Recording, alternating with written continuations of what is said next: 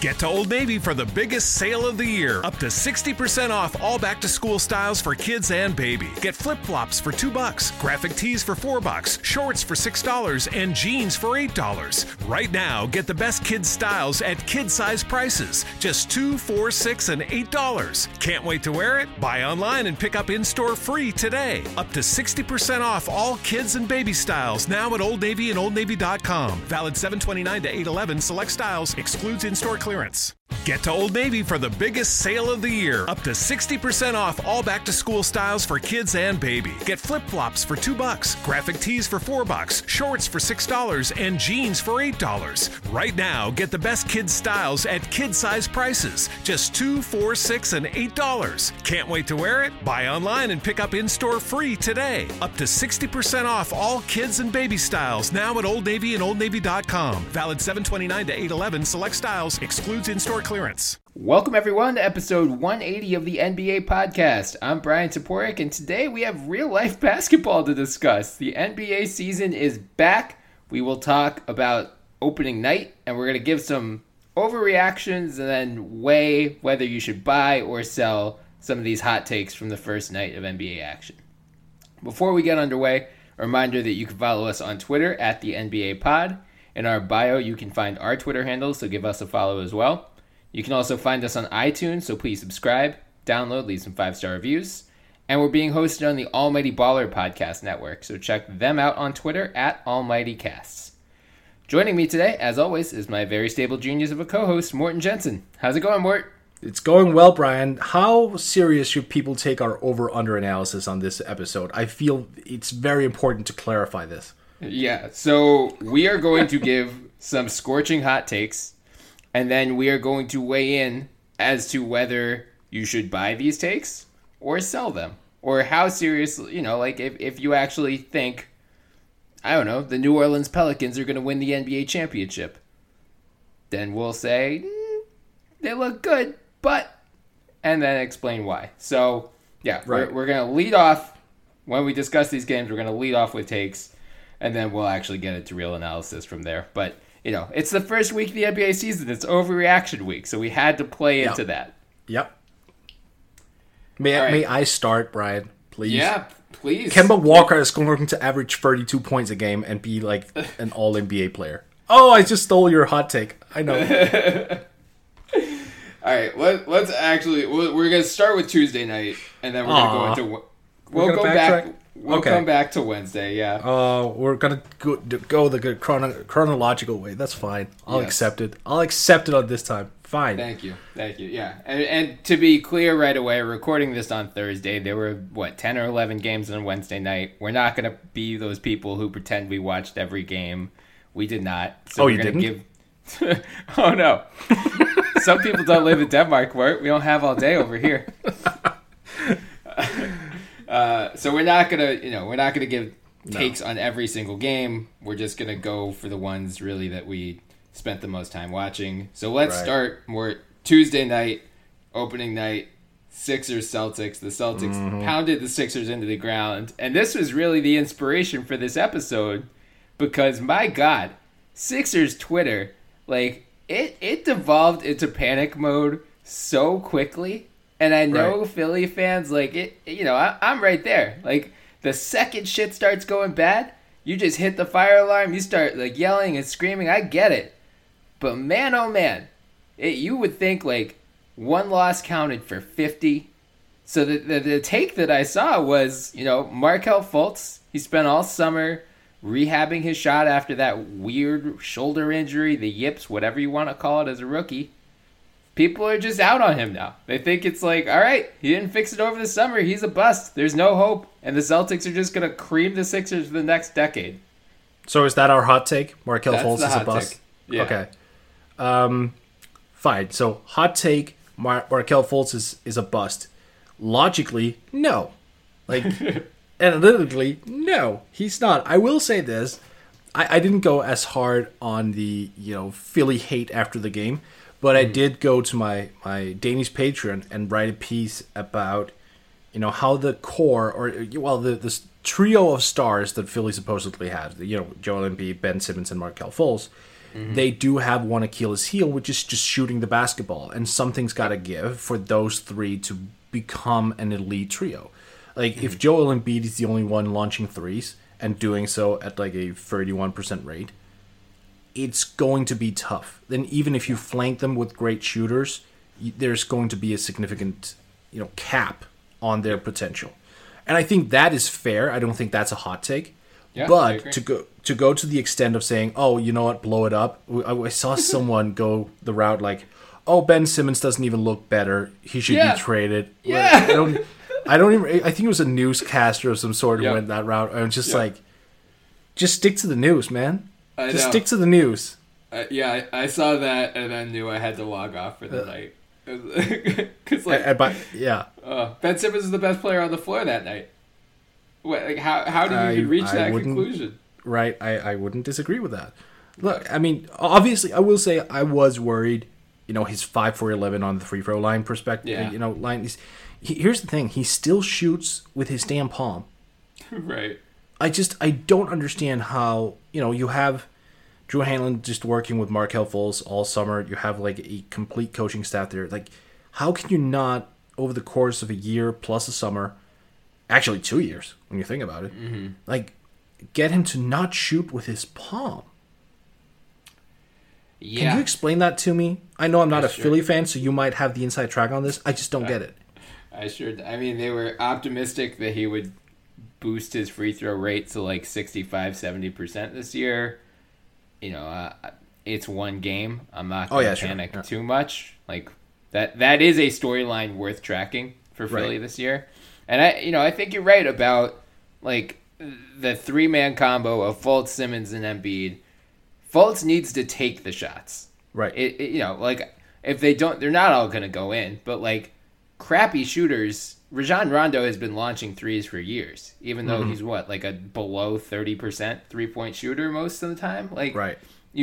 Opponents need to respect that you're actually going to attempt them, or we're going to see what we saw in Boston on Tuesday night, where they just sag off of him, and focus all of their attention on Joel Embiid in the post, who, when he gets the ball down there, tends to have tunnel vision. There was one play in particular where he gets it, and like literally all 5 Celtics swarmed him because they knew, Fultz isn't going to shoot, Simmons isn't going to shoot. We can do this. Like, there's little risk. I mean, if Covington gets the ball, he's streaky. Like, we'll live with that. So I agree with that. I wrote a piece today. Chuck, you can find it on my Twitter, where I just think we need to be patient with the Sixers, and it's what we've been saying really on this podcast for a while now. We mentioned it in our last episode with the playoff predictions. Like, it's going to take time for them to figure out how to integrate Markelle Fultz into their rotation. Like, right now, they're starting him in the first half and then bringing him off the bench in the second half. He played only 3 minutes in the second half against Boston. It's just like unfamiliar territory for them.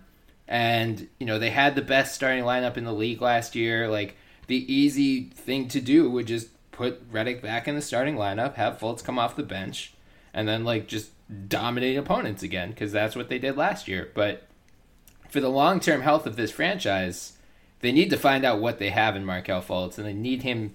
I mean, like, if they're going to hit their ceiling, they need him to be the prospect they thought they were getting when they drafted him number 1 overall in 2017. So, like, the East it's going to be very easy for them to make the playoffs, most likely. I mean, the top 5, 6, 7 teams are good, but, like, they're competing with Charlotte or Detroit for that 8th seed. Like, even if they take their lumps with Fultz, they'll be fine. They're going to make the playoffs. They need to, they need to give Fultz a chance, and they need to not have a short leash with him, which I think Brett Brown is doing. So, luckily, their schedule over the next couple weeks is pretty easy. Starting with the Bulls tonight, they have the Magic on Saturday. They have, like, I think they play Milwaukee, Toronto, and Indiana. And other than that, it's really a lot of teams who are either, like, fringe playoff teams or just, like, clear lottery teams. So I think that will help. They're just going to, they played Boston. Look, we've been saying it all year, too. Like, Boston could be the best team in the East, yes. Oh, but this is hot take. Come on. They're going to win the championship. Yeah, they could.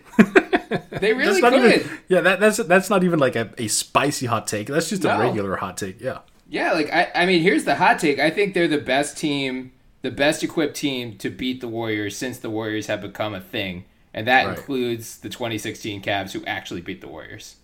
Yeah, I would agree with that. Yep. Yeah. The hot take for Boston that I saw, and at least I saw, like it was on The Jump, I think, on Wednesday.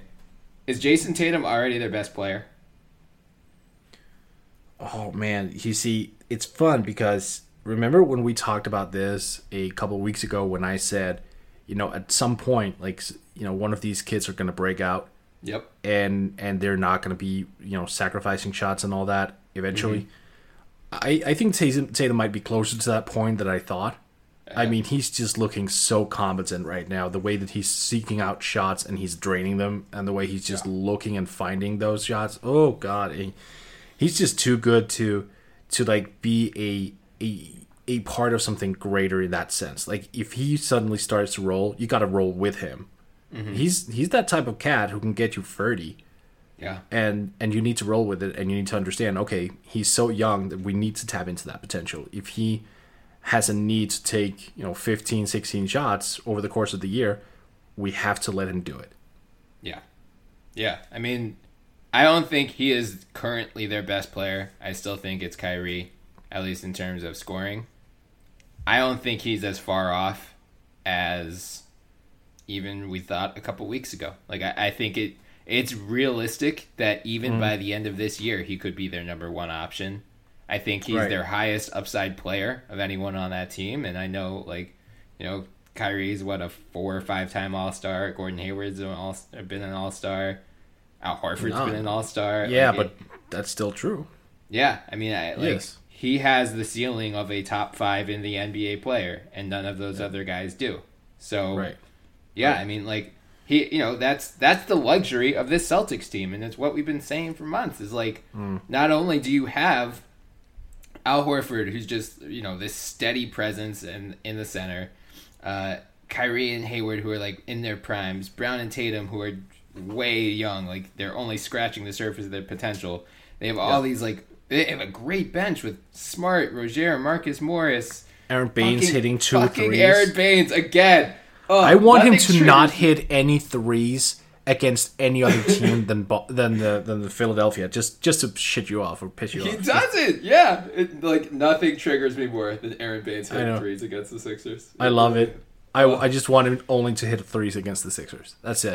I'm pretty sure he does. I'm pretty sure that's the only time he ever does. But that's the point. They have the depth where you don't need, it's going to take time for Hayward to get back into the swing of things. He didn't play competitive basketball for a year. It's going to take time for Kyrie to shake off the rust. He hasn't played competitive basketball since March, not counting the preseason. So, if Tatum can take over and be their guy for the first month while those two guys round into form, Boston's going to be really good this year. So, obviously, we went totally long on one game. Mm-hmm. I just want to wrap it up by saying one thing. Yep. Marcus Smart's jump shot seems a little bit reworked, and not because he drank them. He was 2 of 4 from downtown, but it seems like his stroke was a little bit quicker and a little bit smoother. Am I wrong? No, he did look. I mean, much like Aaron Baines, Marcus Smart hitting threes against the Sixers triggers me, but I might get slightly less triggered because that actually did look a little bit better. It did, right? Okay, interesting. Something to note. Yeah. And who was Dave DeFore on Twitter was noting, I think Smart dealt with an ankle injury for a lot of last year. Oh. And if he's fully healthy now, that, that might be the difference just in terms of, as a basketball player, you can't get as much lift if your ankle hurts. If you are fully healthy, maybe that's the difference between you shooting, below 30% from 3 and a respectable 33, 34, 35, and that would be a big swing piece for the Celtics. Right. Breaking news: when your limbs don't work, you don't function as well. Right. All right, let's move to the other game from Tuesday night. Thunder Warriors. The Warriors, ring in, ring night. with yet another win. Stephen Curry is still very good. Kevin Durant is very good. Those are not hot takes. Here's a hot take, though. Mm-hmm. The Thunder, we've been saying all year that, losing Carmelo's addition by subtraction, blah, blah, blah. Paul George, if he's not a top 10 player, he is right on the precipice. Yeah. That's not a hot take, I feel. But, people forgot how good he was last year, I think. People forgot about how good Paul George was as soon as he went down with that horrific leg injury because he was gone for more than 15 minutes. Come on. That is true. But, last year he just had to be so deferential with Russ and with Carmelo, and he still had a pretty good season. But he had a tremendous season. Yeah, but, why... I don't know. People, just didn't seem to be all that hyped about him.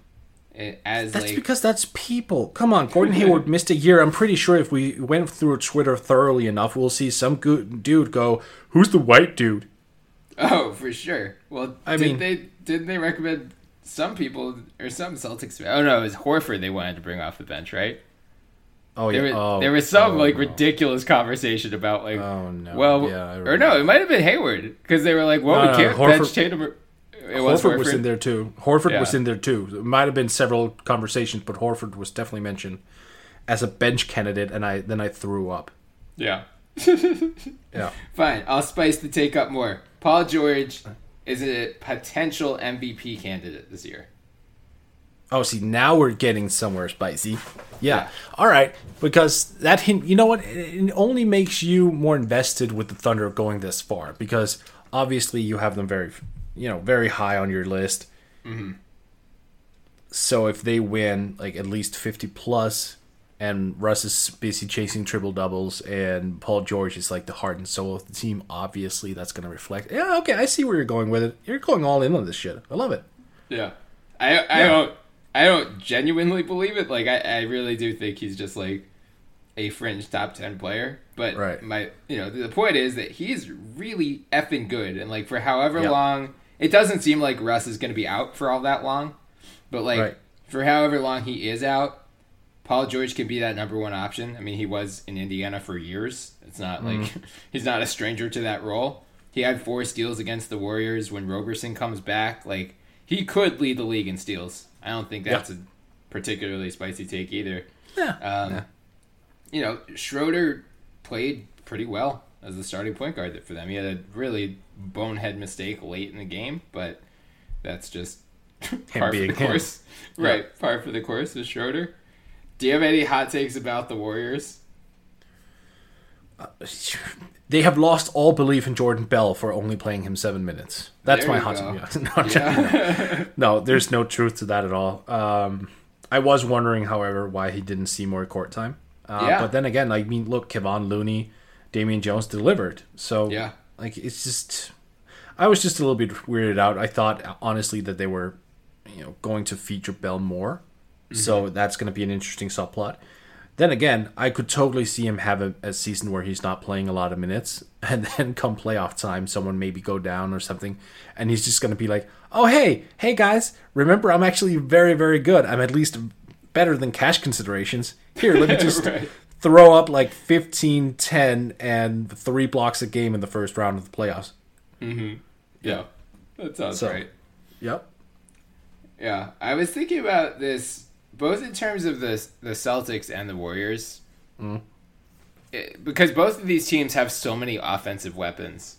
But, who would you say is the most irreplaceable player on the Warriors? If one guy gets hurt, who's the guy who, if he gets hurt, that decreases their championship odds the most? Kevin Curry. That is a horrific love child of 2 players. Yeah, and neither of those are the ones who I would pick. Ironically, I know you're going Draymond, right? Yeah. Yeah, I get it. Look, I honestly think I might agree with you. Draymond is, 2013, 2014 Joakim Noah on steroids and with a jump shot. He's jump shot. Right. He's the emotional leader. He is the engine that makes everything go. He's so verbal, both offensively and defensively. Like, people talk about his defensive communication. That's fine. But, like, offensively, he'll just scream at guys, like, go down there. Go do that. Like, he is just verbal all the time. And I think part of it is firing up his own teammates, but also think it's just discouraging his opponents all the time. Like, they're just so tired of hearing Draymond. Like, they tune out eventually. Right. So I think there's that as well. But when push comes to shove, I do think that if he went down, Kevin Durant could take on more of a responsibility because he's just so talented. Mm-hmm. So I would probably go with Durant, but you can pick any one of those three. Yeah, that's a fair point. And I was thinking about it. For who would you do for Boston? Oh, god damn you, Brian! That's Aaron Baines. No. God damn it. Well, that's where I'm thinking. Like, is it Al Horford? Yeah. See, it's funny because that was the first name that came to mind. Mm-hmm. But this is tricky because the reason I'm not saying Kyrie or Gordon Hayward is because we saw them last year without those two guys almost make the damn finals. Right. So to me, it's between Jason Tatum and Al Horford. Mm-hmm. And because of like the experience level and just the know-how, I gotta go with Al right now. Yeah, that could change in 2 weeks, though. Right, that's true. I think for both Dre and Al, they're the defensive fulcrums for their respective teams. Whereas, both teams have enough scorers where you can survive one of them being gone. I mean, It would hurt the Warriors obviously to lose Steph Curry or Kevin Durant, but they have won a ring without Kevin Durant before. Right. Boston, as you said, we saw them without Kyrie and Gordon Hayward get within a game of the finals. Tatum's only significantly better already. Like, they could get there very easily, I think, without one of those guys. But yeah, I think Horford, right? He is one of the only guys who could really frustrate Embiid, and it's ironic because you just don't think of him. You would think a big burly center like a Hassan Whiteside should be the guy. But, Embiid just destroys Hassan Whiteside. Mm-hmm. But, little unassuming Al Horford with that veteran savvy is just, right. He just baits Embiid into it. And Embiid takes the bait every time. And it's savvy and intelligence that does it. Look, that's why... Look, it's just because we're just throwing out the Draymond and the Al Horford, not comparison, but, those two fit, a kind of mold. Mm-hmm. And I think in a couple years' time... Wendell Carter Jr. is going to be the third, the third guy on that list because, he's not going to overpower you physically like a Hassan Whiteside is trying to do, but he thinks the game a lot. And from everything I've seen, I'm very much looking forward to the matchup tonight.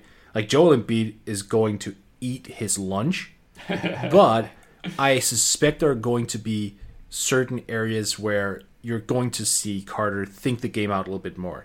Mm-hmm. Maybe he'll just realize, oh, okay, if Embiid moves that way, I'll go this other direction and I'll make the dribble handoff over here because that'll just separate me from whatever. He'll think the game out and he'll have a few moments of success.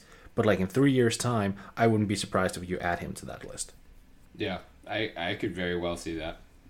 Get to Old Navy for the biggest sale of the year. Up to 60% off all back-to-school styles for kids and baby. Get flip-flops for $2, graphic tees for $4, shorts for $6, and jeans for $8. Right now, get the best kids' styles at kid-size prices. Just $2, $4, $6, and $8. Can't wait to wear it? Buy online and pick up in-store free today. Up to 60% off all kids and baby styles now at Old Navy and OldNavy.com. Valid 7/29 to 8/11. Select styles. Excludes in-store clearance.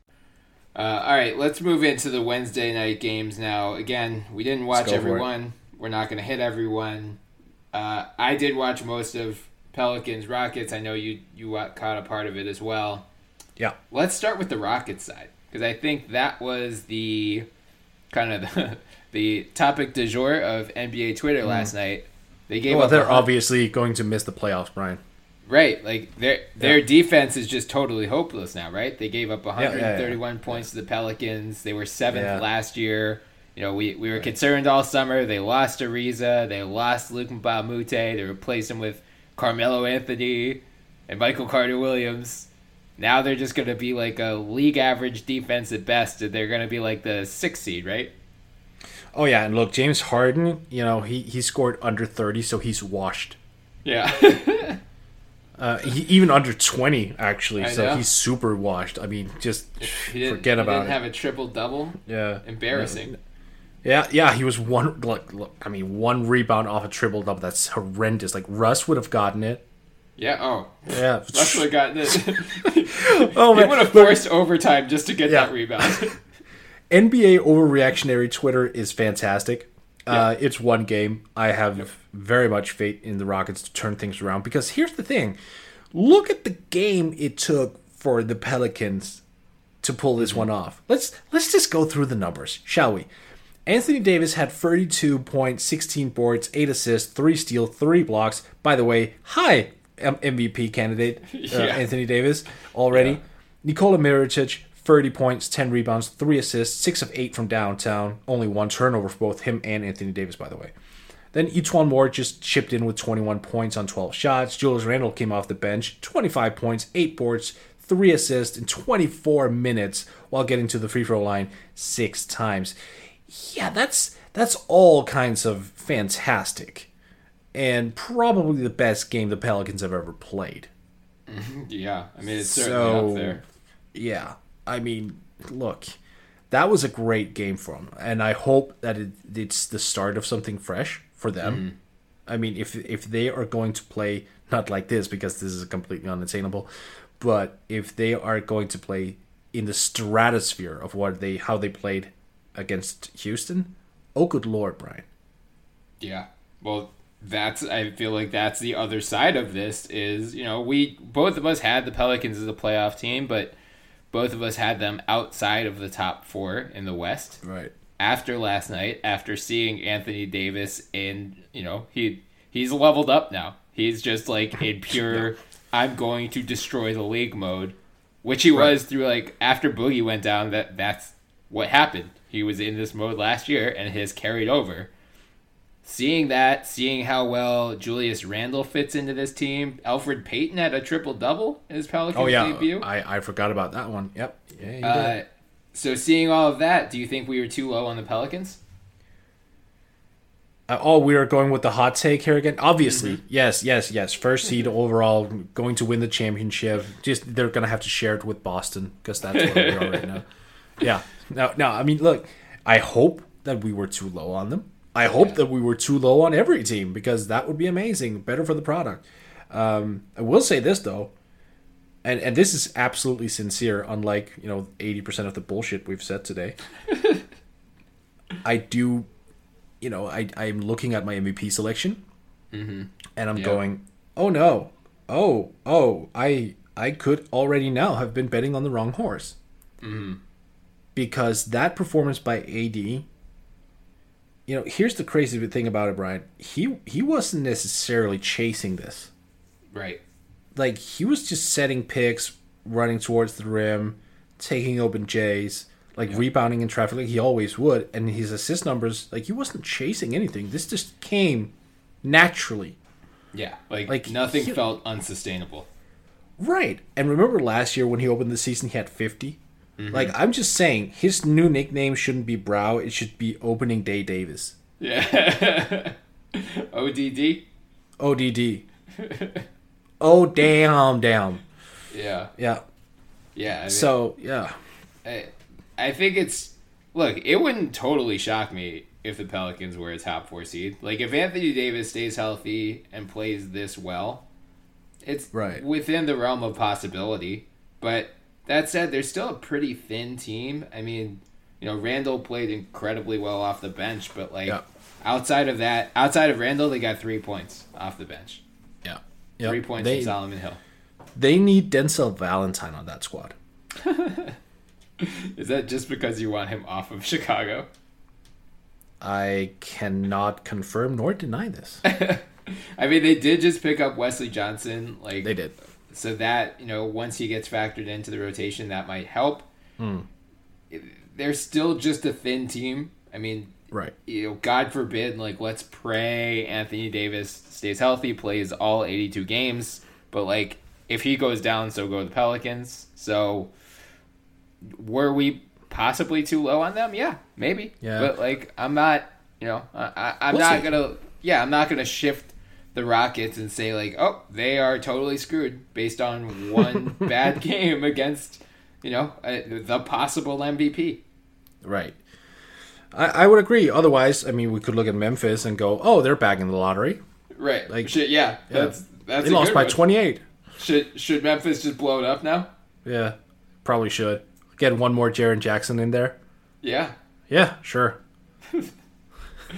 I mean, that was not a total hot take, though, right?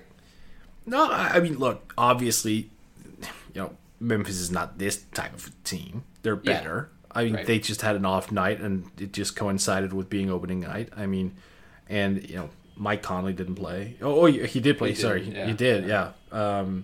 Just he didn't play well. Yeah, he didn't play well. Who the hell was I thinking of here? Oh, sorry. There's so many games, Brian. It's weird. The NBA is back. There was a starting point guard who was out. I don't even remember who it was right now. No, obviously Conley played, Gasol played, Parson played, but it just wasn't clicking tonight. I have fully faith in them. Jaren Jackson actually had a pretty nice debut. Got to the line 6 times. Yep. Was really active defensively. Yep. It's just had an off night. He shot. I think I saw a tweet saying under 30%. 29.8. Oh, good lord. Yeah, it's not great. That's unfortunate. But those games are going to be there, and meanwhile, Indiana was just rocking. Right. Yeah. I mean, look, we said the Grizzlies were going to be one of those teams that, I'm not panicking. I'm not selling. We both had their over pretty sizably. I think it was 34.5, and we thought that was too low. I still think it's too low. Indiana's a really good team. They are. They might be a top 4 seed in the East. They're that good. So you just shouldn't panic about one bad game against a good team. Yeah. Memphis will bounce back. If they don't, and if they are completely out of the playoff race by the trade deadline, then it's probably time to start shopping Marc Gasol. But it might have been. It might have been there the last year. I remember what point guard I was messing up here. Who? Isaiah Thomas, because I was watching the Denver game. Yeah. He wasn't active. Yeah. Not that he's starting anymore. I mean, obviously, but still, yeah. By the way, if teams or guys out there, guys and girls, have not seen the Denver game from last night, just don't. Yeah. Oh my god. Unless you like free throw parades. Oh, 66. My god. 66 free throws and 54 fouls, and it was ticky-tack calls all the way through. Fair enough, you get to see Boban Marjanovic dunk basically without, leaving the goddamn court. Yeah. Oh my god, that was incredible. The picture of him standing with just his arms stretched out as he's bending the rim. He's my favorite. He might be my favorite NBA player. I just want him. Please don't. And I want Tobias Harris and him to always be on a team. The Bobby and Toby combo is just it's too much. I love them. But remember when I said that he should play more than 10 minutes a game? Yeah. Look, he played 18 minutes. He had 18 and 8. He got to the line. The entire flow of the game just changes when he's in. So, let's go with this hot take. Is he the best center on the Clippers? Yes. Yeah, is that a hot take? I mean, they have Gortat, who's been a starting center for years. Yeah, who's 84. But I'm so impressed by his 6.6 rebound line. 0 blocks. Look, and 0 blocks. No, obviously that doesn't tell the whole story. He only played 18 minutes, and they also used Montrezl Harrell at center, but he's a natural 4. I feel. Yeah. He is the best center. Marjanovic is the best center. There, he's the most skilled. He's more impactful.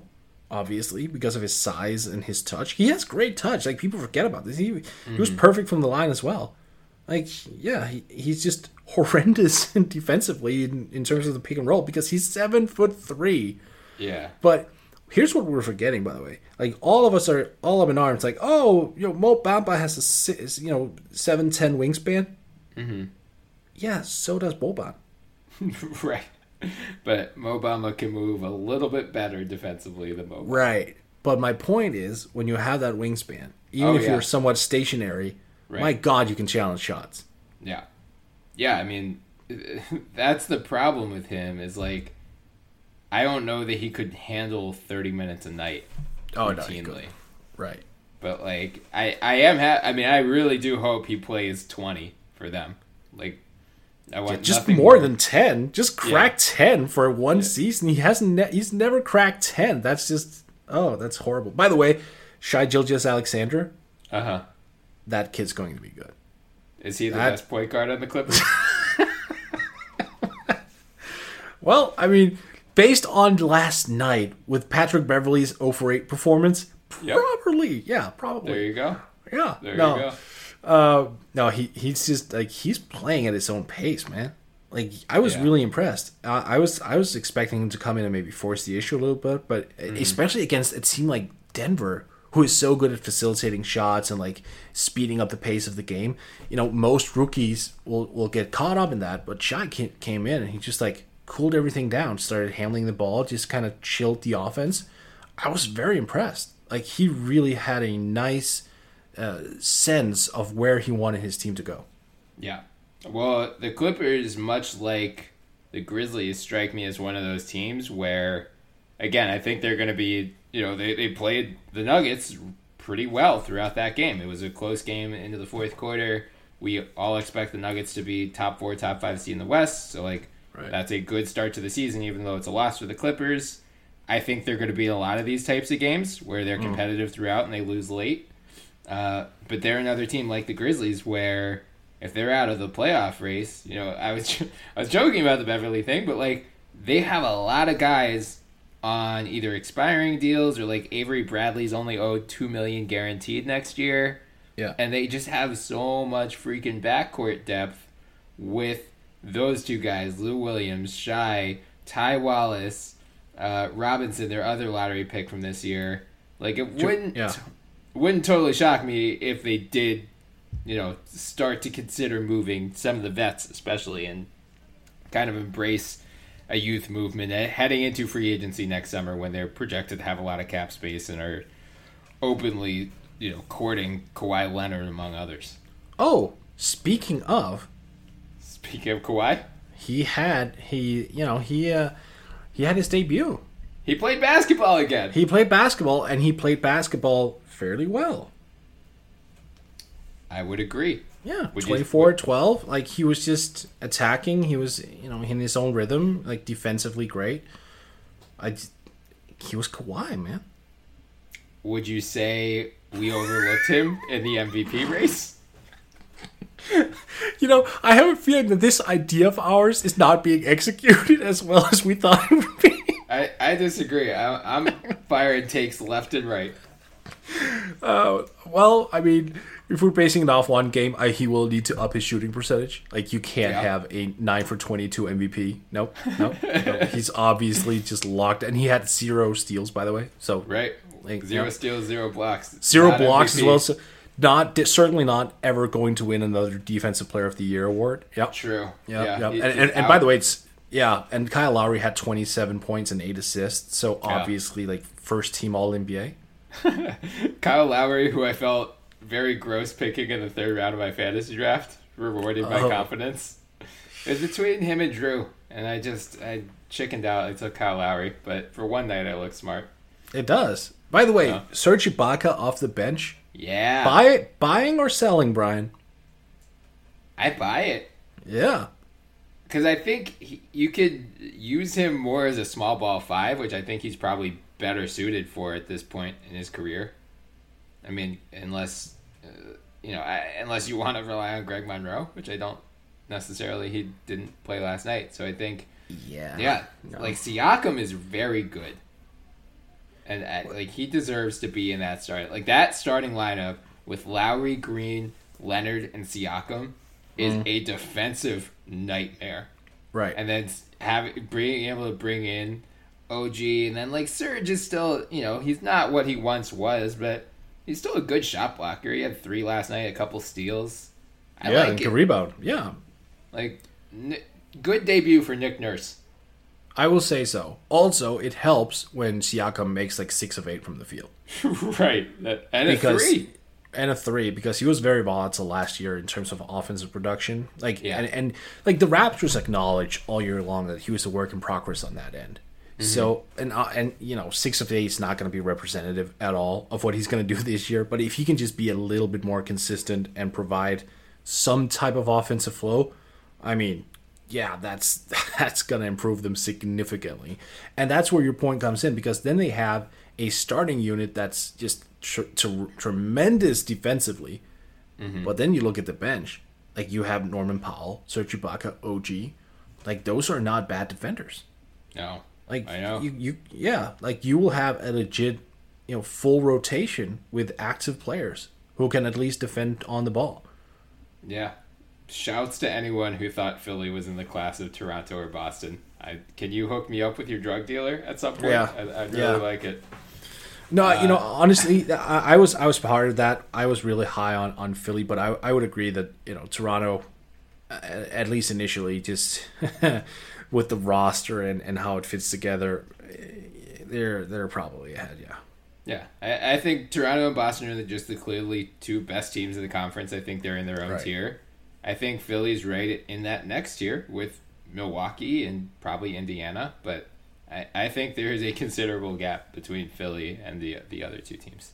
Your family is special. That's why Pathways Financial Credit Union offers many mortgage options to help you buy that special home or refinance your current home. Pathways offers some of the best rates and lowest fees you'll find anywhere in the country. As the fastest growing credit union in Ohio over the last 10 years, you know you can trust our mortgage professionals to do what's best for you. Visit one of our convenient locations or check us out at pathwayscu.com. Offer of credit is subject to credit approval. Pathways is an equal opportunity lender and is federally insured by the NCUA. So let's talk about Milwaukee. Yeah, I was going to say, let's finally, we can revisit your Kemba Walker hot take from earlier.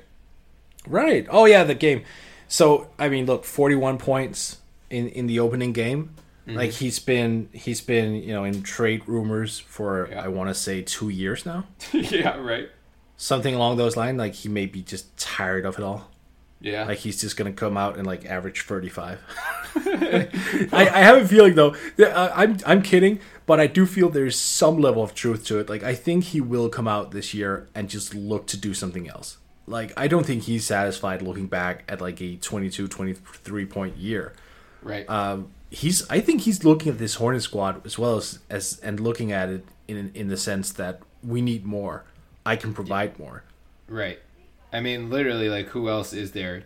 There's Jeremy Lamb. There's Malik Monk, who you correctly pegged to, make a substantial step forward. He had a great first game, but, like, he did. Where else do you get offense? If you're relying on Marvin Williams and Nick Batum, yeah, like, you're in trouble. So, this just might have to be how they win games or how they stay close. Is like Kemba might need to take 25, 30 shots a game. Yeah. So remember the last year of Jimmy Butler's tenure in Chicago when he averaged like 23 something. Yeah. Like he was amazing, and he did that with virtually no spacing. Right. And he had like a solid core of young guys behind him. And when I say solid, I don't mean in terms of talent necessarily, but they were just there. I think it's the same situation with the Hornets right now with Kemba. Not necessarily in the sense that they're going to trade him, but I think he's just going to look at that squad and go, oh, okay, we have a lot of young guys. I need to be that consistent presence, and I need to be like the mega star. Because you have a Miles Bridges waiting in the wings, and if he can deliver, he had a rough game here in his first time out, but if he can start, building on that game during the season, like Kemba can, potentially see a guy where he goes, oh, you know what, I might actually have a sidekick here that I can play with over the next coming years. Mm-hmm. So for them, for the Hornets, it's going to be who can we who can we develop to help, Kemba long term so we can re-sign him in the summer? And for Kemba, it's probably not all that different. I wouldn't be surprised to see him stick around. Yeah, right. Yeah, I mean, they can offer him the most money if he really likes Charlotte, as we heard in our Southeast preview pod. Yep. Who knows? Let's go to the other side, the Milwaukee Bucks. We were talking earlier about how Anthony Davis made quite an opening statement for MVP. I'd say 25 points, 18 rebounds, and 8 assists isn't too bad for Giannis. Well, he had 8 turnovers, Brian. He did. So therefore, he is already eliminated from the MVP. Yeah, and he only shot 58% from the free throw line, so... True. No three-pointers either? No three-pointers, less than 50% from the field, 5 personal fouls. Yeah. I legitimately, I did fall into one overreaction trap when I was, in the first half, the Bucks just looked so goddamn fluid on offense, and they were beating the hell out of the Hornets for a good part of that game, and then the Hornets came back in the second half and made it competitive, which is, a testament to Kemba Walker. But in the first half, I did tweet that Mike Budenholzer was winning Coach of the Year. Shut it down already. Yeah. Well, that's why we were doing this pod, to get all of our dumb initial reactions out of the way. Yeah, absolutely. That said, the Bucks offense looks so much better still. We've been pounding this drum for weeks now. Right. But that's a game they lose by 15 if Jason Kidd's their coach. Yeah, no. You see that one? That's interesting because I agree entirely with that one.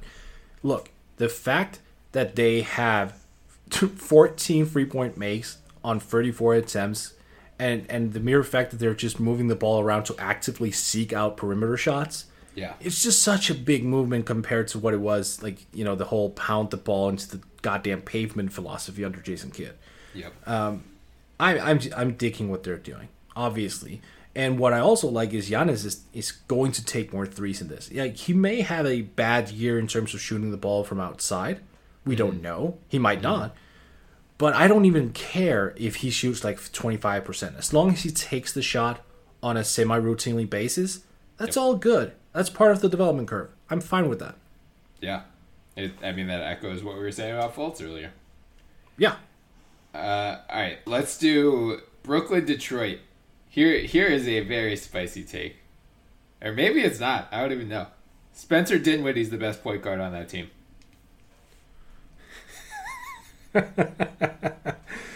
Oh, well, See, now this is where you toe the line between reactionary and maybe there's some truth to that. God. Look, I still view D'Angelo as a 2, so in that sense, I would agree with you. Okay. Because I don't think he's a natural point guard, or natural point guard in this day and age. There is no natural point guard, but you know what I mean. I don't think he's best suited for that position. So, in view of that, yes, I would agree. Spencer Dinwiddie is the best point guard on that roster, which would lead people to say, "Oh, more than you think D'Angelo Russell is the best shooting guard on that roster." And no, I don't think I do. I don't think I do. That Karis LeVert guy is looking pretty damn good, isn't he? He certainly is. Yeah. That was what you had him as most improved, right? I did. Yeah. I was trying to think if it was most improved or sixth man, but no, he was very clearly going to start. So yeah, his most improved player campaign is certainly off to a good start. Had a team high 27 points on 10 of 18 shooting. Not bad. And Jared Allen's a thing. Going against Andre Drummond and playing that well. Yeah. He's been a thing all last year. But, look, the 2 threes is what does it for me. He was shooting the ball a little bit last year. Yep. But, he's coming in this year, and he's probably going to be gunning a little bit. Yeah. Do you want... Last year you were aboard the Nets are going to win 35 games, I want to say? Yeah, well, first, let's tell the story right. First, I was on the playoff team, and then Jeremy Lin went down. Yep. And then we kind of negotiated our way to 35 wins. Yep. Yeah. I'm probably above that one right You're now. above 35? Or I will say this. It's these type of games they should be winning, though. It's Yeah. against Detroit. So, yeah. I don't know. It's early. Yeah, with all due respect to Detroit, but yeah, like they're not going to win many games against like the top tier Boston, Toronto, Golden State type teams. So yeah, like Right. you can't only feast on bottom feeders. Like you have to win against teams that are, I think the Pistons are slightly better than the Nets, but you can, it's a 60-40 game if something. Yeah, it is. Yeah. That type of thing. And it was only a 3-point loss despite going 5 of 27 from downtown. Yeah, that. I mean, look, we said it last year. Like the Nets play the right way, they're gonna be. They're like the Clippers of the East. Like they're gonna be, just good enough to lose a lot of games, but like good enough to hang in there late before they lose a lot of games. Yeah, And that's all I want. Yeah, they're gonna be an annoying team to play. And like they will steal games from teams who like sleep on them and don't expect much from them. I could totally see them have a few games this year where they take on a giant and actually slays them, just because that team is coming in with no expectations, because this team is good. And again, like when you say they play the right way, they take a bunch of threes. Like they have embraced that whole 3-point shooting mentality. And they're not going to shoot 18.5% every game. Like right. They are going to have games where they are hot from outside, and that's going to help them as well. So, I'm very optimistic about them. I am. Me too. I mean, long term, like they have a great future. It's hard to like see that now, just because again, you don't really know like who's a keeper on this team. I mean, LeVert and Allen probably. Russell is up for a contract after this year. Jury remains out on him, but like they're going to have a lot of cap space. They're in an attractive market. Like the future is finally bright after Billy King gave up all of their assets for a half decade. So are you buying or selling Andre Drummond being 1 for 3 from downtown? Is this going to be a thing? He said all summer it was going to be. I mean, if they're going to let him take them, I'm buying that he will hit them at a 25 to 30% rate. I don't know that it's necessarily the offense that you want to run, but like if he's completely wide open, as long as it's like with Embiid, like if it's not dribble up and take the shot early in the shot clock, don't do that. But like if you swing the ball around and no one is guarding him and he has an easy catch and shoot 3, that's the way the NBA is today. And we've seen guys like Brook Lopez and Marc Gasol add that to their game in recent years. Even Horford, to a lesser extent. I mean, he was at least a decent, mid and long range 2-point shooter, so it wasn't as much of a jump as it was for other guys who just like added it out of nowhere. But I think Drummond is smart to have added it to his arsenal, because he knows if I don't have it, I'm going to get played off the floor in the next couple of years. I'm going to be the next Dwight. Right. Yeah. Exactly. Yeah. The Starlight Lounge presents An Evening with the Progressive Box. Old moon, yeah. That's Hugo, tickling the ivories. He just saved by bundling home and auto with Progressive. Gonna finally buy a ring for that gal of yours, Hugo? Send her my condolences. Hi-oh! This next one's for you two. There's a burglar in my heart. Thank you. Progressive Casualty Insurance Company and Affiliates. Discounts not available in all states or situations. So, Brian, I think we've spoken enough about all these teams. People are tuning in to hear us talk about Aiden and Doncic. Yeah. Yep. So, Doncic is a bust, right? Oh, my God, America was right. All the clever Americans on Twitter were right. Luka Doncic is horrible at basketball. He's not going to turn into anything. He's too fat. He's too fat, and obviously because he's too Euro, He's also too soft and super soft. Super soft. Like the tattoo is just trying to make him fake tough. Yeah, yeah, yeah. 5-16 in his debut. 10 points, a minus 18 on the night against a Suns team that is widely expected to be one of the worst in the league. Yeah, a minus PER on the season of 2.0. Yeah. There goes the Rookie of the Game. Yeah, Rookie of the Year award. Right out the window. One game PER is very telling. What? Which? No, I'm saying like a PER with only one game sample size. No, look, I mean, DeAndre Ayton, obviously, like his 1 game PER was 29, I think. Future MVP. Current MVP, Brian. Current MVP. Okay, I will say this, though. That Suns team is kind of intriguing. They had 4 players with more than 5 assists. And actually more than 6 assists. Ayton had 6 assists. Ariza with 7, Kanan with 7, and Devin Booker with 7 as well. Like, the ball is flowing really well. Ayton was sticking some jump shots, which I really didn't anticipate early on. And then Booker just caught fire, and he's deliciously good. And I hate the whole, he's overrated talk. We've talked about this on this podcast before. Yep. He's just so goddamn good. Yeah. And I reminded myself before we had our, awards predictions, a couple months back, I said, I think Devin Booker could lead the league in points this year. I think I might be on that. Because he's off to a good start. Yeah, but it's not just a start. He's doing it so effortlessly. Yeah. Like, just scoring back. And now that he has Ayton, I mean, look, Ayton's going to be great. I'm not even going, obviously we're kidding around with the Doncic, Ayton stuff. Doncic is going to get better, and he's going to be the better rookie overall.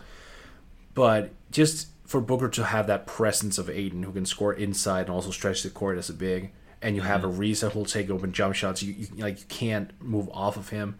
You'll have Josh Jackson and T.J. Warren coming off the bench, just shooting and gunning. Like, defenses are going to have to make a decision. And if the decision all the time is, well, we have to focus and prioritize Devin Booker, then good luck guarding everyone else. Right. So he's going to get his. Yeah. Here's the take. Booker and Ayton are the new Kobe and Shaq. Oh God. That's a take started by Ayton. Well, here's the thing. That actually I disqualified, that comparison is disqualified because Ayton made both of his free throws. Oh well, yeah. And Booker actually shot well from 3. Yeah, he had 7 assists. Yeah. Goodbye, Lakers fans. It was nice having you on the podcast. Come back next time. What are we left with now? Like, the occasional Hawks fan, maybe. Yeah. Dallas, we love Doncic. That's right, we love Doncic. And Milwaukee. Yeah, that's true. Number 1 podcast in Milwaukee right now. Well, so here's one question about the Suns is, Ryan McDonough got fired like a week before the season started. Presumably because they didn't have a veteran point guard on the roster. You were banging the drum for Okobo to get the start there. He did not. He played only 8 minutes. Instead, my boy, former process Sixer, Lil Sip, Isaiah Canaan, came in. 8 points, 7 assists, 6 rebounds, 3 of 10 overall, 2 of 5 from 3. Yeah. Do they need a veteran point guard? Or are they a team where it's kind of like Denver or Milwaukee, where you can play through so many different guys that instead, you need a guy like Canaan who's going to be more of a spot up shooter, more like a Jamal Murray. Right. They don't need a veteran anything. That's true. So that entire idea of let's go get vets is just as ridiculous now as it ever was. But no, I mean, look at Denver. That's the blueprint, right? You have several capable passers, playmakers. You don't need to go find a traditional point guard who handles the ball all the time. It's not necessary. I mean, look, just going back to Denver for a second, I was very surprised in that game. like Jokic was handling the ball like virtually 90% of the time. Way more. Like the usage was just up in terms of how long he held the ball and how long like he had the ball in his hands compared to last year as well. It can go into overkill mode, and I am slightly, and this is overreactionary, but slightly concerned that they're running too much of the offense through Jokic. But the idea is sound. Like, you have multiple players who can initiate the offense. Right. Yes, the Suns have it the same way. However, not in their starting lineup necessarily outside of Booker. Like, Ryan Anderson is not going to initiate your offense. Right. Trevor Ariza, he's a competent passer, as we also saw last night, but he's not a guy who will dribble up the court and, call out plays and, go Draymond on people's asses. Right. Aiden passed well out of the double. He passed well on the perimeter, but it's not something we've seen on the regular with him, so we don't know. So I do think they need something else, but they don't need a point guard who's going in with the Steve Nash mindset of, I'm going to have to, get 12 assists. Right. No. Like, that's why I also said Okobo would be perfect here, because he's got a scorer's mentality, but he's also a willing playmaker and a willing passer. He'll be fine. You can plug him in there, and he would just function.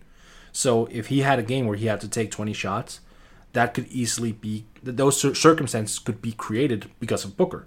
And if he had a game where his passing was on point and Booker was going, then sure, he could have his 12 assists. Yeah, I mean, Phoenix needs a guy like Patrick Beverley, who they've been trying to trade for, but have been unwilling to give up a first-round pick. Sounds like they only want to give up seconds, and the Clippers, rightfully so, are telling them to get lost because they understand how it cost Ryan McDonough his job. So they know they have the leverage here. Otherwise, can we free Tyus Jones? Can we please get him in Phoenix or just on some team where he's actually going to play real minutes? I would love him in Phoenix. Like, God, he would be good in Phoenix. But 16 points. You're 16 minutes. Well, I mean, look, when you have the opportunity to play Derrick Rose 31 minutes, I mean, Brian, that's just too tempting. I mean, it's just a matter of time before they sign Joakim Noah, right? Like, you might as well. If you're Tom Thibodeau, you're going to get fired after this year. Just go all in on the Timberwolves for like 20 games before you trade Jimmy Butler. I mean, I wouldn't watch it, but sure. I would watch it just for like comedy's sake. I mean, look, Luol Deng didn't get a minute, so maybe that's progress. Yeah, but then at the same time, Josh Okogie didn't get any minutes. Keita Bates-Diop didn't get any minutes. Yeah. I'm so surprised that Tom Thibodeau is not playing rookies and he's playing a veteran with terrible knees, giving him 31 minutes, even though he shot 3 of 12 overall. I'm just looking forward to the year 2045 when Tibbs is in a press conference, a post game press conference, goes, "Well, Derek is moving well." Right. God. How concerned are you about Karl Anthony Towns? 8 points, 9 rebounds, 3 assists, fouled out in 22 minutes. All right, so can you elaborate in terms of what I should be nervous about? His current production or, future outlet? Both. All right, current production, not worried whatsoever. He'll get his 25, 12, whatever. Yeah, whatever the line is going to be. Mm-hmm. In terms of impactful play, very nervous. Look, we talked about this on this podcast before several times, so I apologize to the listeners out there who's going to hear me bitch about this one more time, and I'm going to repeat myself. You have been targeted in both the media and from Jimmy Butler over the course of in the entire last year, during this entire summer, at least over the past month. Your work ethic has been put under scrutiny, or it's been questioned, constantly, daily, hourly basis, really. And this is how you respond? Yeah. This is your motivation factor? Your motivation factor is to come out and play passive basketball? No, your motivation factor should come out and say, you know what? Fuck all that. I'm going to drop 30 and 15. I'm going to play great defense while doing so. Mm-hmm. That I've had this problem with Cat for a year now, and the same with Wiggins. They don't have that dog in them, and they need to have that dog in them to become like great players. They're good players right now. Don't get me wrong. Towns way more so than Wiggins. Yeah. Like, he will have an absolutely fantastic statistical line when his career is over. Mm-hmm. He is one of those guys who's going to end up with 20,000 points, 10,000 rebounds, 2,000 blocks, 1,000 plus threes, and you're going to look at those numbers, in many years, and you're going to go, oh, what a great player. Yeah, what a good player. Yeah. What a good player. There's a major difference. He's good. He needs to be great, and nothing seems to affect him. And people who are going, oh, well, just need to get Butler away. Oh, so you want to pamper him, and that's going to make him tougher? So let's remove the one aspect that actually encourages him to get tougher. Mm-hmm. Well, no, he's just tuned out Butler. Well, that's a problem in and of itself. I'm worried. I'm very worried.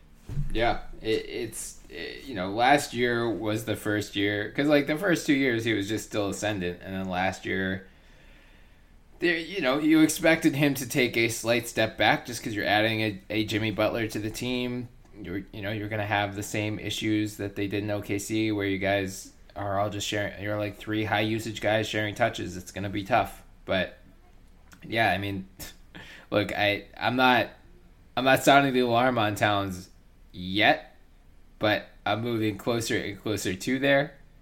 I think the hot take would be like, Karl-Anthony Towns is the next Jahlil Okafor, which, no, he's going to be fine. But Fine. Here's a hot take then. Here's a hot take. Obviously, I know that he can't be traded because he just signed the extension and whatnot. I think there's a period. Yeah. Is Butler the guy you should be trading?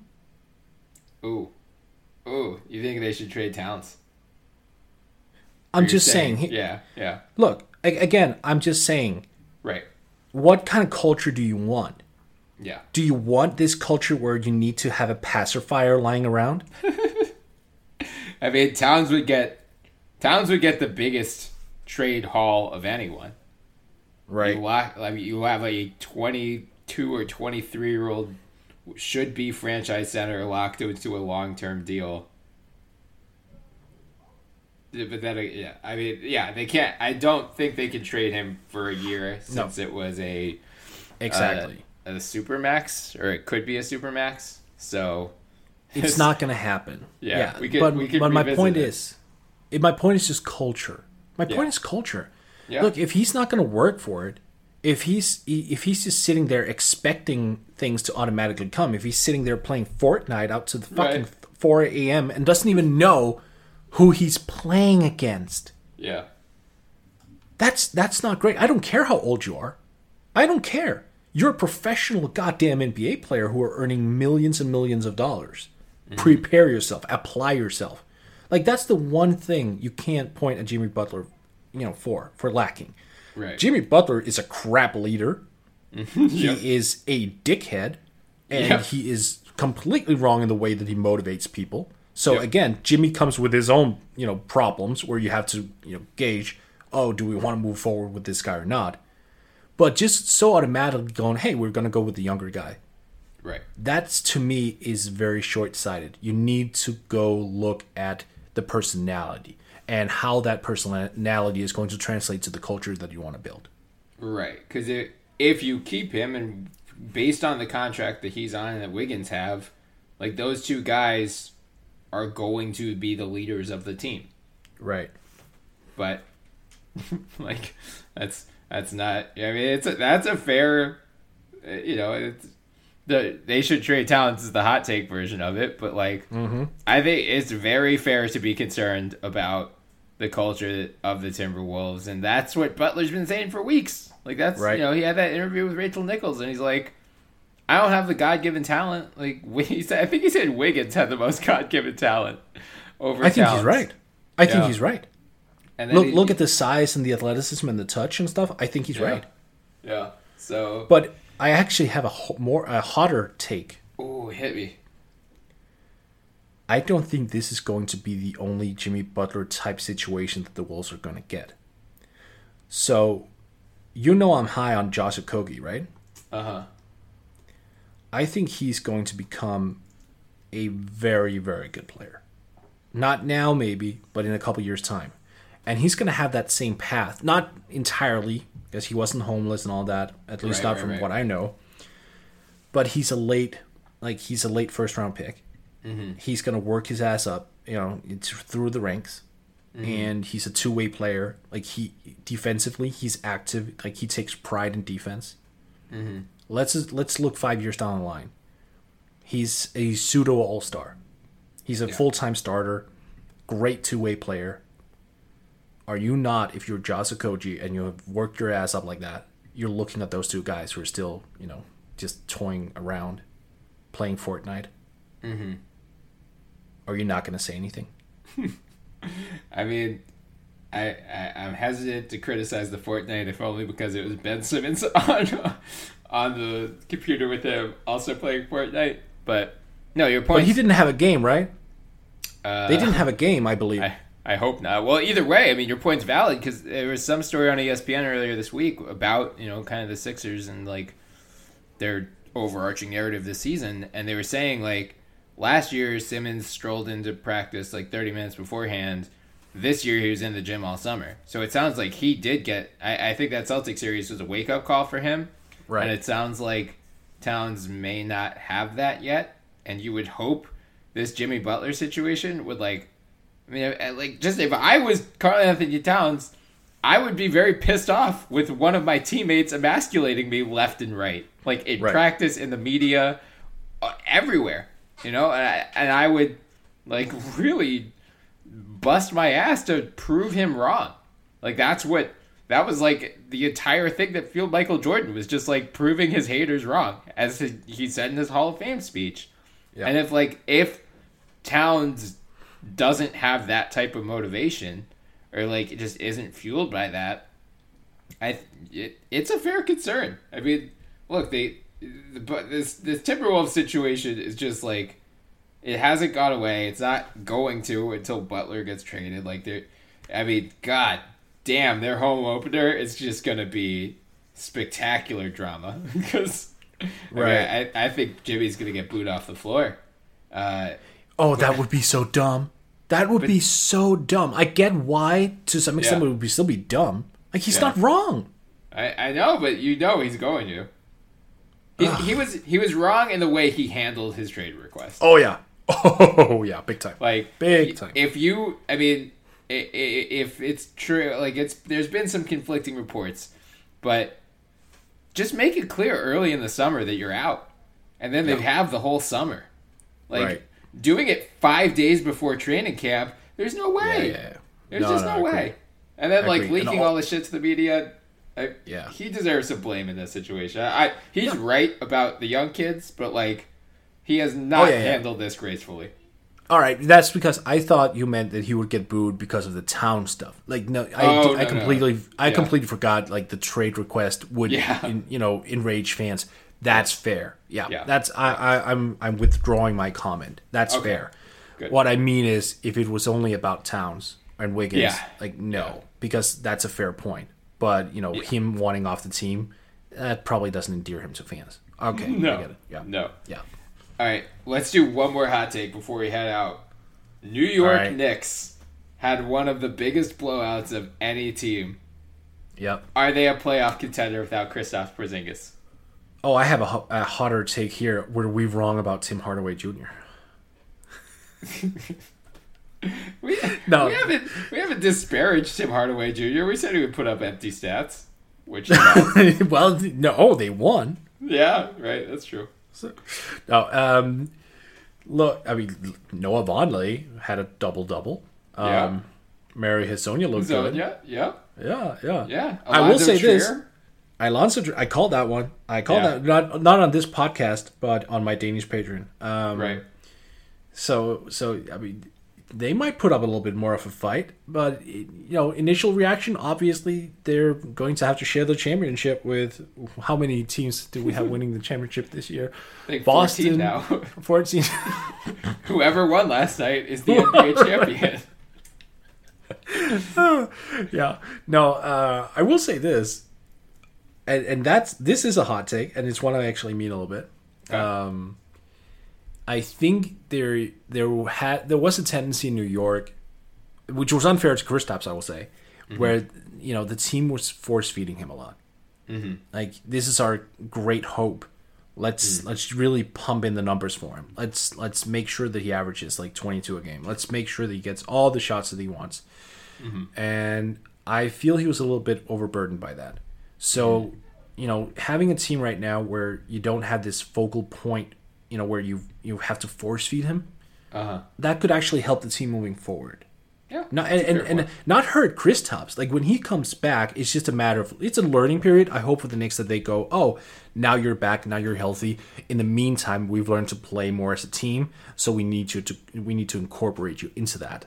Yeah, that's fair. For Knicks fans feeling themselves today, I would just remind you that you beat the Hawks, who are more likely than not to be the worst team in the NBA this year. I'm just gonna read their upcoming schedule. They're at Brooklyn Friday, back-to-back at home against Boston Saturday, at Milwaukee Monday, at Miami Friday, home against the Warriors next Friday, then the Nets again, and the Pacers on Halloween. So, oh no. Yeah. So I think, enjoy this one, Knicks fans. This is, congratulations, you're 1-0. This might be the last time you're above 500 this season. My God, you are just murdering our entire listener core. You have to be realistic, man.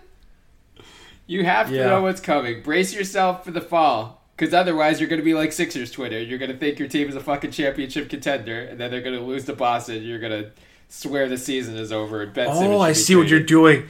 You're spreading your own personal vitriol over every other NBA team out there. I'm got softening expectations. I think that's the way to approach all sports and really all of life, is just reduce your expectations, and then you're not going to get crushed when bad shit inevitably happens. Was that a dark enough way to end the podcast? Should we... I mean, now I have a hot take about you, Brian, because if this is how you're going to start the regular season, I'm just dreading when we're in like January. If it's like the darkness path you're on, like, it's just going to be like, we're not even going to be talking in January. It's just going to be like sad emo music. No, by that time, well, I'll have been either in Japan or I'll have just come back from Japan, so I'll be like 10 pounds heavier. I'm going to have a big sushi belly. I'm going to be much happier then. Nice. Yeah. I look, man, that Tokyo trip, I'm very jealous. Yeah. Well, before we lose any more fan bases, let's close things off today. We will be back next time with less hot takes and actual basketball analysis, but we really wanted to get into the spirit of this week. But thankfully, sample sizes will become large soon, or larger soon. Larger, so couple of years, couple of weeks away. Yeah. But we'll at least have more insight into whether these teams are good and bad. And if the Sixers lose to the Bulls tonight, the Magic on Saturday, I'm quitting this podcast. So yeah, about that. So last night or 2 nights ago, Terry Rozier came in and just swatted the living hell out of Embiid, right? Yep. So that's one thing, because that's Terry Rozier. At least he's always engaged defensively. Yep. If Zach LaVine or Jabari Parker does it, oh man, how many DMs am I gonna wake up to from you tomorrow? How many DMs are you going to send me is the question. I'm not saying. Oh, shit. None. You know me. Me. I don't care. Yeah.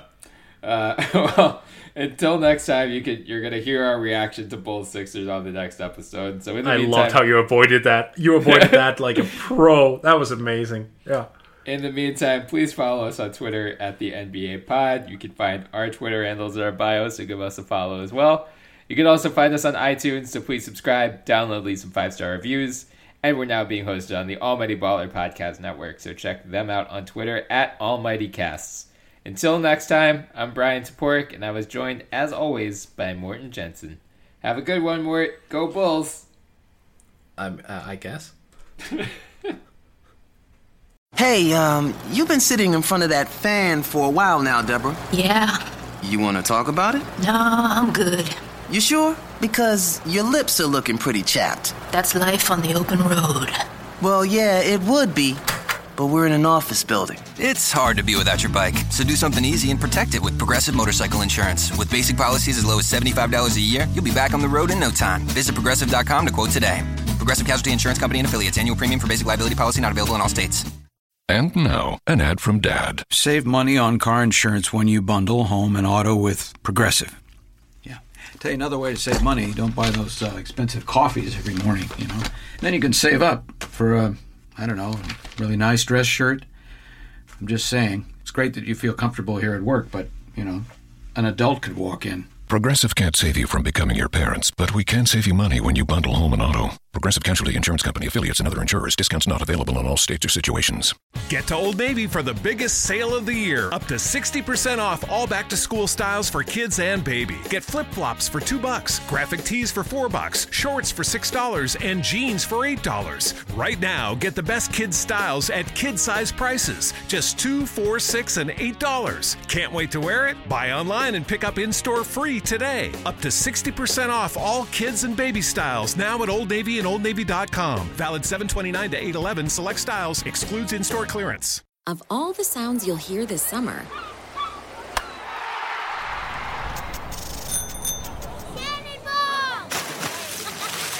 this might be your new favorite.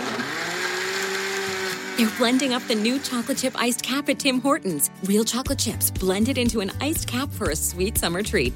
It's Tim Hortons' frozen take on a cappuccino, and it just might be the best sound of summer. Hurry into Tim Hortons for the new chocolate chip iced cap. Limited time at participating restaurants.